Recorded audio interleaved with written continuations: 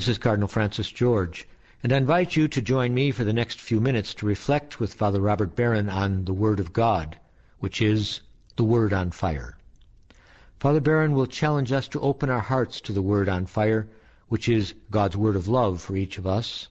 If our hearts are open, the Lord can change and transform us so that we might speak with love about the one who is love. The Archdiocese of Chicago, through the generosity of Sacred Heart Parish in Winnetka, now presents the Word on Fire. Peace be with you, and I wish you a happy Trinity Sunday, the day that we celebrate our God, Father, Son, and Holy Spirit. As you know, I've been speaking the past several weeks about the Holy Spirit, and I want to bring these reflections to a close today, but it's appropriate that I do so on the feast of the Trinity, because the Holy Spirit, as I've often said, is the love between the Father and the Son. The Father looks at the Son looks back at the Father, and they sigh, they breathe forth their mutual love. That love is the Holy Spirit. And so when we live as Christians a spiritual life, what we're living is the life shared by the Father and the Son. We live in the Holy Spirit. So it's appropriate that we say just a bit more about this very important theme of the Spirit. A few weeks ago, we looked at Paul's letter to the Ephesians, and there we found a description of the offices inspired by the Holy Spirit. Some are apostles, some are evangelists, some are pastors, teachers, etc. Then last week, on the great Feast of Pentecost, we looked, appropriately enough, at what Paul calls the sign gifts, these more amazing and spectacular manifestations of the life of the Spirit.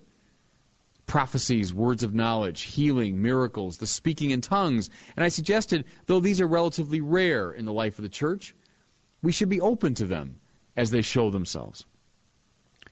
Today, as I close these reflections on the Spirit, I want to look at what I think is the most important text. You'll find it in the 5th chapter of Paul's letter to the Galatians. Here he speaks of the fruit of the Holy Spirit. Now, before I get to what these fruits of the Spirit are, why do I say this is the most important? Well, look, not everybody is called to be an evangelist or an apostle or a prophet. Some are given those offices. Obviously, not everybody is given the gift of speaking in tongues or performing miracles and healing. But everybody who lives in the Spirit is called to bear fruit, is called to manifest these fruits of the Holy Spirit. In some ways, these are the most basic manifestations of what it means to live the divine life. Just a word about fruit. It's a biblical word that pops up often. Jesus says a bad tree gives rise to bad fruit. A good tree is known by the good fruit that it produces. He also says in John's Gospel, I am the vine, you are the branches. Abide in me. See, I love that organic language. It runs all through the Bible. Jesus is not simply somebody we admire. He's someone in whom we live, in whose life we are planted, onto whose vine we are grafted. There's something very tight and close and organic about our relationship. We bear fruit in the measure that we are rooted in Him. Think even of the image I've often spoken of. The church is a body. Christ is the head. We are the members of His body, organically connected. Or how about this from the very first psalm? I love this. The just man, the psalmist says, is like a tree firmly planted by streams of water, which yields its fruit in due season, and its leaf does not wither. Terrific. Think for these people, the biblical authors who were close to the earth, they were planters and farmers and so on. This image of the tree planted by the flowing stream so its roots can go into it, and there it can be nourished year after year. So you the psalmist is saying, must be planted in the Spirit of God. If you are, Paul says in Galatians, you will bear fruit. So what are these fruits of the Holy Spirit, the signs that you're in God's life? He enumerates them in the 5th chapter. They are love, joy, peace, patience, kindness, goodness, faithfulness, gentleness, and self-control. I've urged Christians over the years to memorize these. Put them on your computer as the screensaver. Put them up on your bulletin board. Put them on your refrigerator. These are the signs, the clear, unambiguous signs that you are living the life of God. I've often told people here at the seminary who are in the discernment business, trying to discern, what does God want me to do? What path ought I to walk? I will say to them, go to the 5th chapter of Paul to the Galatians. Look at these fruits of the Holy Spirit. When you are in the seminary, when you're contemplating priesthood, do you feel that in your life there's more love, there's more joy, there's more peace, patience, goodness, etc.? Most likely you're on God's path. What job should I take? What path should I walk? Well, look at these fruits of the Holy Spirit. Have these things come to life in you when you walk a certain path. That's a terrifically important sign. Today I'll have time just to look at 3 of them. The 3 I think are the most important, the first 3. Love, joy, and peace. The clearest sign, Christians, now listen to me, the clearest sign that you are living in the Holy Spirit is that you are a person of love. Why? Well, it's very clear, it's very simple. That's what the Spirit is. The Spirit is the love between the Father and the Son. God is love. Therefore, to live his life is to live in love, period. Paul stated it as clearly as possible in 1 Corinthians. We all know the passage well. If I speak with the tongues of men and of angels, but do not have love, I have become a noisy gong and a clanging cymbal. If I have the gift of prophecy and know all mysteries and all knowledge, and if I have faith so as to move the mountains, but do not have love, I am nothing. This is terrifically important. What's Paul enumerating? The things I've been talking about the last couple of weeks. You're a prophet, you're an evangelist, you're a teacher, you have the gift of tongues, you have the gift of prophecy. Good. All those can be manifestations of the Spirit. But what? If they are not animated by and fed by love, they're nothing. Think of love as the pure white light that shines through a prism, and the prism breaks the light up into its component colors.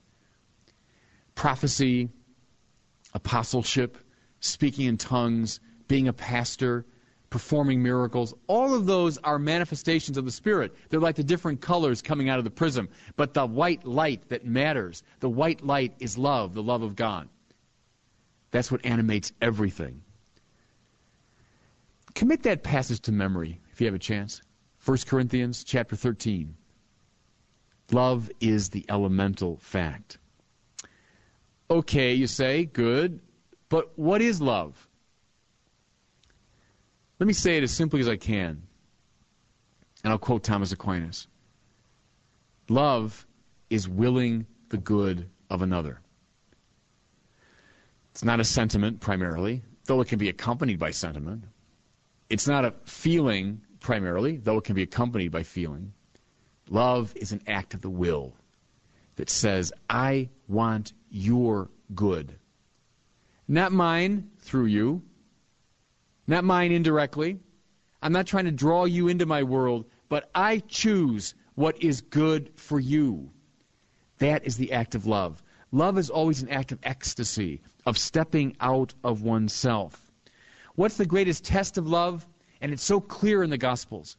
The greatest test of love is the love of one's enemy. Why?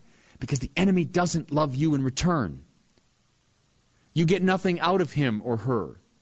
You're not caught in an economy of exchange. I will love you so that you might love me. No, when you love your enemy, now you're truly expressing love at its purest because you can't get something in return. To live, Christians, consistently that way is to live in love. I know it's terrifically difficult. It's the sign that we've been grasped by the Holy Spirit. What's the second great fruit of the Spirit? Joy, says Paul. You know, when the Queen of England is in Buckingham Palace, they fly the British flag over the palace. It's the sign that she's there. Somebody once said, the flag that's flown over the castle of a Christian life to show that the king is home is the flag of joy. I've always liked that. How do you know the king, Christ, is living in somebody? They are marked by joy. Something I found in my life, that holy people are joyful people.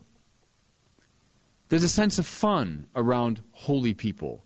I found a lot of laughter around authentically holy people. Jesus says the night before he dies, I have said all this to you, my disciples, that you might have joy and have it to the full. You wouldn't spontaneously think of that, maybe. The religious life, well, I suppose it's about duty, it's about obligation, it's about doing various... Well, yeah, it is about all that, but for the purpose of joy. What God wants is for us to feel what he feels. Thomas Aquinas once was asked, what does God do all day? Thomas responded, he enjoys himself. It's a great answer. He enjoys himself. God exults in his own beauty and goodness, and so he wants to share that joy with us. Notice, please, when I say joy, I don't mean a fleeting, passing sense of emotional contentment. A lot of the saints went through their life without much emotional contentment. Many of them were terribly persecuted, hemmed in, critiqued. Many were put to death. So when I say joy, I don't mean emotional contentment. I mean this much deeper and abiding sense that I am participating in the very beauty and truth and goodness of God. And listen, when that spirit is in you, nobody or nothing can take it from you, even the worst persecution, even the worst suffering. Joy is the sign that you're rooted in God. Just the last one now in the last couple minutes. The third fruit of the Holy Spirit is peace. Peace, you know, is one of Jesus' favorite words. Shalom. It's what he said to his disciples when he returned from the dead. He said to them, Shalom, peace. Among the Arabs, you'll hear the word salam. It's the same root. Even Jerusalem, that's the city of peace. Ironic now, of course, where it's anything but the city of peace. But as a sort of eschatological symbol, it is. It's the symbol, the city of peace. W.H. Auden, the British poet, famously referred to our time as the age of anxiety. The age of anxiety. We are hemmed in by lots of worries, a lack of peace. What Jesus offers to us, what the Spirit of God offers to us, is peace. What does it mean? It means an ordering of the soul. God's love, Christ, is the center of my life, and now everything else in my life, my mind, my will, my imagination, everything in me, finds its order around that center. And then I can say with that Quaker hymn, no storm can shake my inmost calm, while to that rock I'm clinging. Doesn't mean I won't experience persecution. I won't experience pain. Of course I will. But the peace that the Holy Spirit gives is the peace of an ordered soul, ordered around the center, which is God. Christians, let the Spirit come to life in you. Be a person of love, of joy, of peace, someone living God's own life. God bless. I hope that you were moved today by the Word on Fire. I pray that together we might become a people on fire with love for God and neighbor here in Chicago and wherever these words are heard. Until we join Father Barron again next week, I'm Cardinal Francis George. God bless you. To purchase copies of The Word on Fire, call 847-297-4360. That's 847-297-4360.